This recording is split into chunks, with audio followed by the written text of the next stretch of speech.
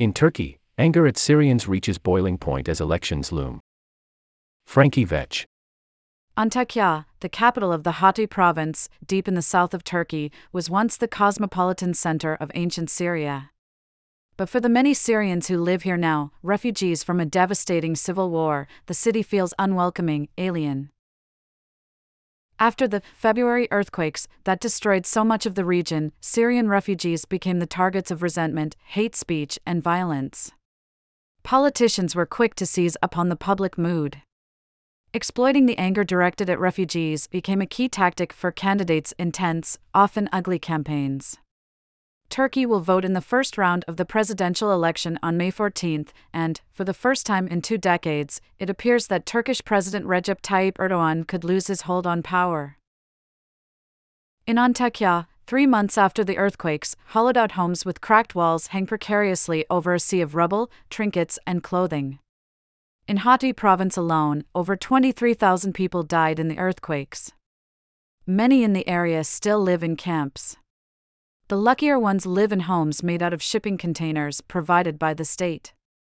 As Turkey faces repair bills totaling tens of billions of dollars, container homes, indeed, whole container cities, will be required as construction gets underway. Across the region most affected by the earthquakes, Syrian refugees are still living in makeshift tent colonies. NGO workers and Syrians I spoke to said they had been pushed out of official, state-run campsites by Turkish citizens and even the local authorities. In April, Amnesty International accused the Turkish police of beating and torturing alleged looters in Antakya and reported that Syrians were targets of xenophobic abuse by Turkish officials. Mauna, a Syrian refugee in Antakya whose home was destroyed in the earthquakes, told me she'd been forced to leave a state-run camp by the Turkish residents. She now lives in a tent she has set up beside the ruins of her former home. Resourcefully, Mauna has built an extension to her tent that contains a kitchen and a toilet. A washing machine and a fridge are powered by electricity rerouted from a nearby power supply.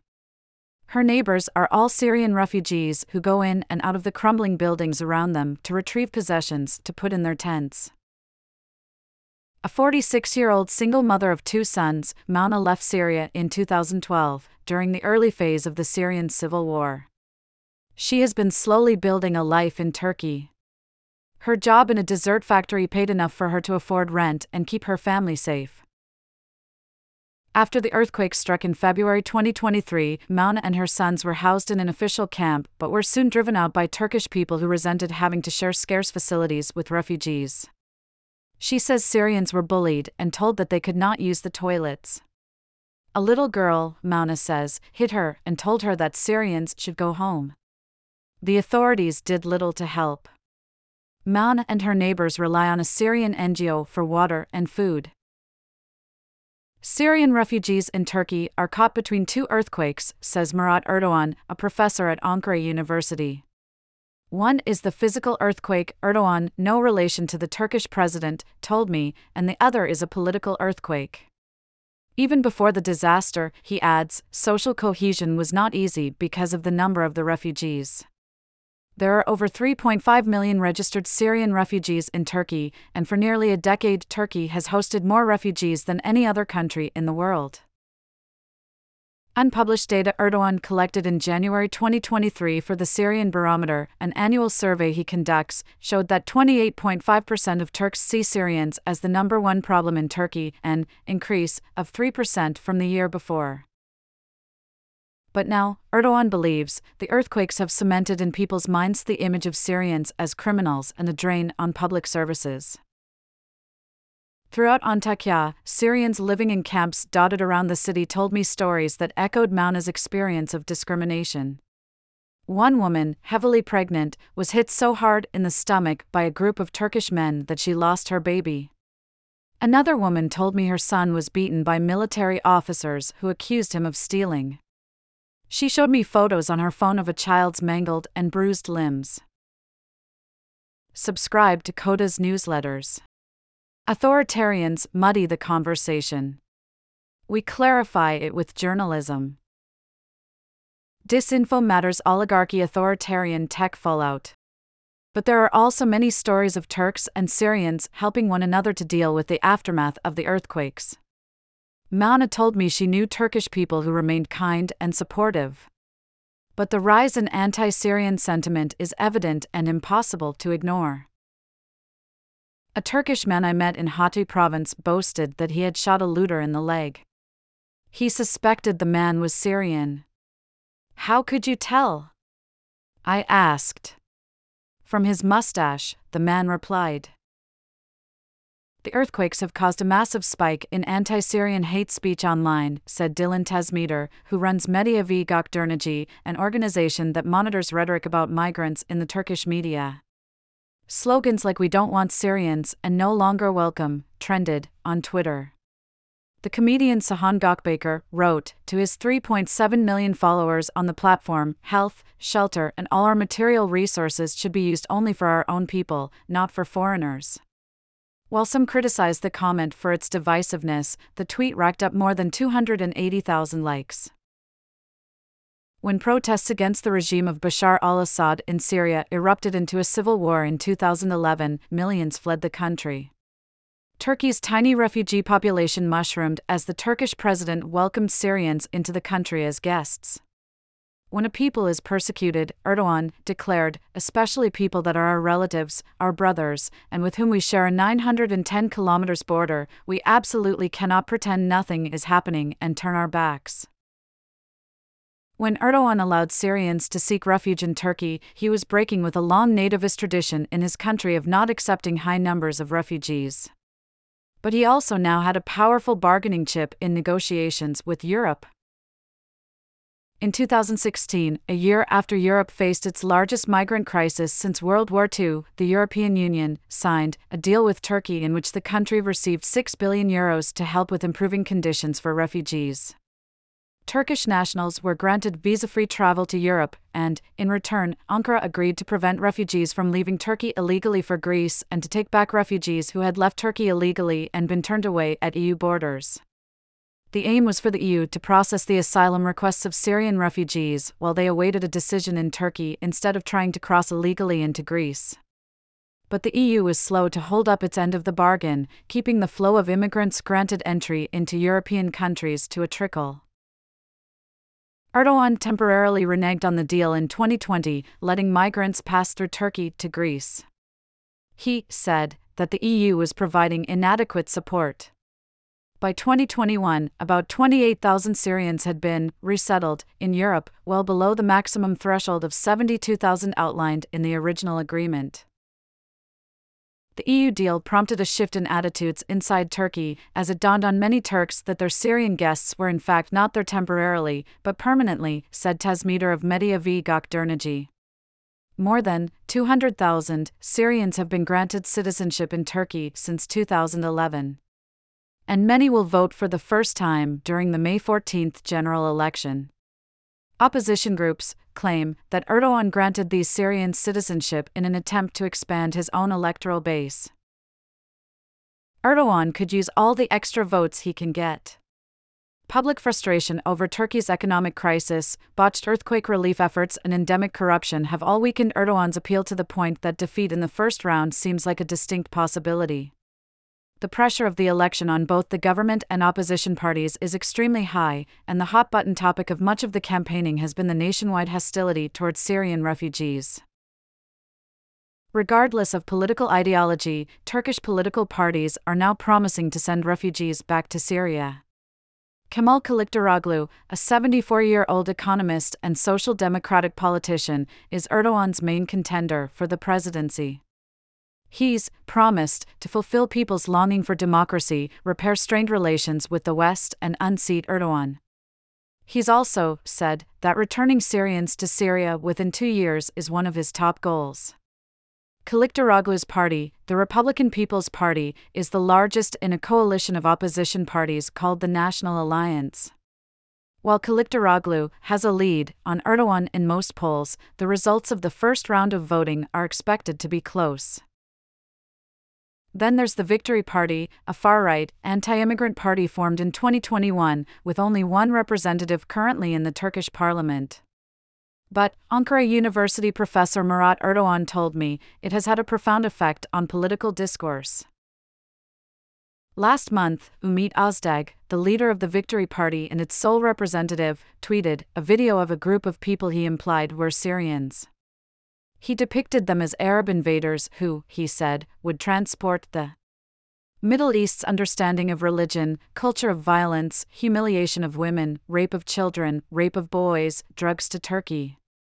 Özdağ's central policy proposal is to expel all Syrians from Turkey within 1 year. In January, the Victory Party began its Bus to Damascus fundraising campaign, in which it asked supporters to name people they wanted returned to Syria and to provide donations for bus tickets. As people across the region sought shelter just days after the earthquakes hit in February, Özdağ began accusing Syrians of looting and called for the police and soldiers to shoot looters on sight. In one instance, he shared a video on Twitter of a live news broadcast which he claimed showed a Syrian man stealing a phone during rescue operations. Özdağ later admitted he was wrong but refused to apologize, even after it emerged that the man was a Turkish volunteer helping with the search and rescue operations. One Turkish rescue worker became so frustrated with Özdağ's divisive rhetoric that he confronted him on camera. "We, whether Muslim or Christian, are fed up with hearing this sort of talk," the man told Özdağ. In Europe and the United States, the question of how to deal with refugees has been highly polarizing, with voters' views on migration often correlating with where they might be placed on the political spectrum. In the UK, for example, voters on the left tend to be less hardline on immigration than voters on the right. But in Turkey, the desire to send Syrians back is now the status quo, receiving widespread support from an estimated 85% of voters. In some cases, I found that voters on the left express even more hostility toward refugees than those on the right. At a May 6 rally held by Kılıçdaroğlu's party, I spoke with several younger supporters of the Social Democratic candidate who saw Arab migrants as an existential threat to liberal secular values. Nida Koksaldi, a 21-year-old architecture student, told me she supports the Republican People's Party because she supports women's rights, animal rights, and LGBTQ rights. Had I met Koksaldi in California, I might have expected her to have included refugees in that list. But she agrees with Kılıçdaroğlu's proposed policy of expelling Syrians. "They are violent," she said of migrants generally, bad for Turkish society, and bad for women's rights. "They even rape us," she told me. Related articles. As elections near, Turkey weaponizes the law to suppress speech. Frankie Vetch. In Istanbul, the last Uyghur bookshops struggle to survive. Frankie Vetch. Refugee crossings and anti-immigrant sentiment spark a historical reckoning in an English seaside town. Isabel Cockerell. Friedrich Putman, a doctoral researcher at the London School of Economics, believes that much of the resentment towards Syrians is rooted in Turkey's own struggle for its identity. The Republican People's Party was the party of Kemal Ataturk, the founder of the Turkish Republic, who espoused a philosophy of secularism and encouraged Turks to look to the West as a model. Kemalists, who support Ataturk's sweeping reforms, tend to be more liberal and firmly support women's rights. Historically, voters who support the party have feared cultural influence from the Arab world, which is often painted by Kemalist politicians as uniformly conservative and patriarchal. Erdoğan's Justice and Development Party is more aligned with religiously conservative voters, and therefore, according to Putman, has historically been more closely linked with Arab culture. Prior to the Syrian civil war, in the early years of Erdoğan's leadership, the country had already become more economically tied to Arab states. So when hundreds of thousands of Syrians entered Turkey as refugees, supporters of the Republican People's Party were already angry at what they saw as the Arabization of Turkey. Over time, as more Syrians have come to the country, voters in both blocs have become increasingly hostile towards Syrians. Supporters of Erdoğan's party, torn between their duty toward fellow Muslims and their resentment over cultural differences and the economic impact of migration, have begun reframing Syrians as bad Muslims. More secular Turkish people see the presence of Syrian refugees in Turkey as evidence of a cultural shift that has occurred under the Justice and Development Party, with Turkey becoming a more conservative, religious, and Arabicized country. They see Syrians as part of a system that has eroded Turkey's secular, liberal identity, Putman says. This perception seems to ignore the fact that many Syrians are also secular and liberal. In an attempt to match the opposition's rhetoric on returning Syrian refugees to Syria and in the face of mounting public pressure, Erdogan's government has shifted its policies. Last year, Erdogan announced a plan to send up to 1 million refugees back to Syria, though the country is still at war. There have been reports that the Assad regime has tortured and disappeared refugees who returned to the country. Reports also emerged last year of Syrians being arrested and forced into northern Syria at gunpoint by Turkish officials. More recently, Erdogan has begun trying to negotiate with the Assad regime to reach a deal that would facilitate the return of Syrian refugees. Assad's precondition for any settlement is that Turkey withdraw its troops from the parts of northern Syria that it has controlled since 2016 following successive military operations aimed at limiting Kurdish control of the region. Kılıçdaroğlu says he will negotiate with Assad and is widely seen as a more appealing negotiating partner for the isolated dictator. Kılıçdaroğlu has also said he will withdraw Turkish troops from northern Syria, secure his country's border, and repatriate Syrians, as long as Turkey's security requirements in northern Syria are met. Back in Antakya, the election feels like a battle fought in a distant land. Political posters with gleaming candidates are the only new and shiny objects in an empty, dust-covered city. Most Syrians living in the camps are too focused on surviving from one day to the next to concern themselves with elections they can do little to influence. More than a decade after the first Syrians fled the civil war and arrived in Turkey, it is hard to find hope among the refugees in Antakya. What future they might have had, they say, has disappeared with the earthquakes. Mauna told me she brought her kids to Turkey so that they could have a better future than in Syria. Now she fears they have none in a country that doesn't want them.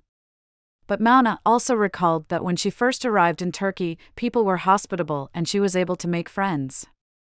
And I think this will happen again, she said, because not all the people are bad.